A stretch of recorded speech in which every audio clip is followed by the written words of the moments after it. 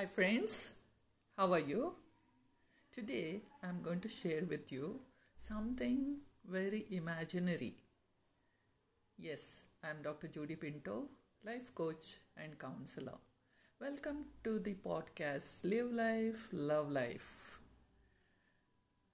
As when I was teaching, when my students were in front of me, I once got an idea. I just shared this with my students. I said, now, if I have a gift to see what is happening in your minds, how nice it would be. I would have understood, each one of you, what is happening in your mind. And I could deal with you accordingly. If I found there was no interest of the lesson in front of you, in your mind,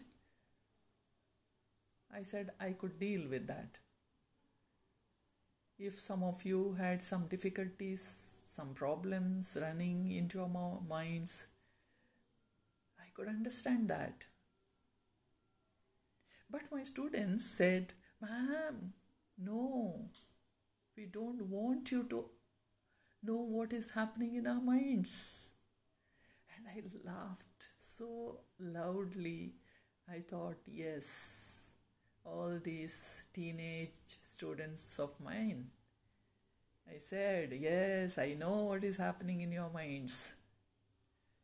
Yes, friends, I have to say, we are lucky that no one understands what we are thinking.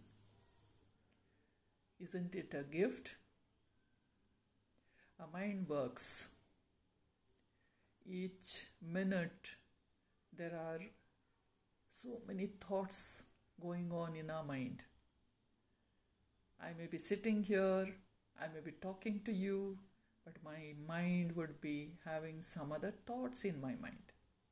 Similarly, now you are listening to me, but maybe you are preoccupied with something else. If you love someone, that someone may be there in your mind all the time. If you are sitting there listening to this, and then you are thinking of, okay, I have to do so many chores today. I have to cook, then I have to study, I have to go to the office, whatever. So we are never free in our mind. But luckily, no one else knows what is there in my mind. I may sit in front of someone, sit in front of my boss and think ill of him.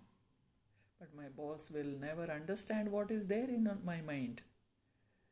But he may perceive that something is wrong in our relationship. That can happen because psychologically we understand thoughts move faster than words and actions. So definitely when someone thinks ill of us, we feel very uncomfortable in front of them. But still, we are not able to tell what is happening in their minds. So friends, let us thank God for this gift.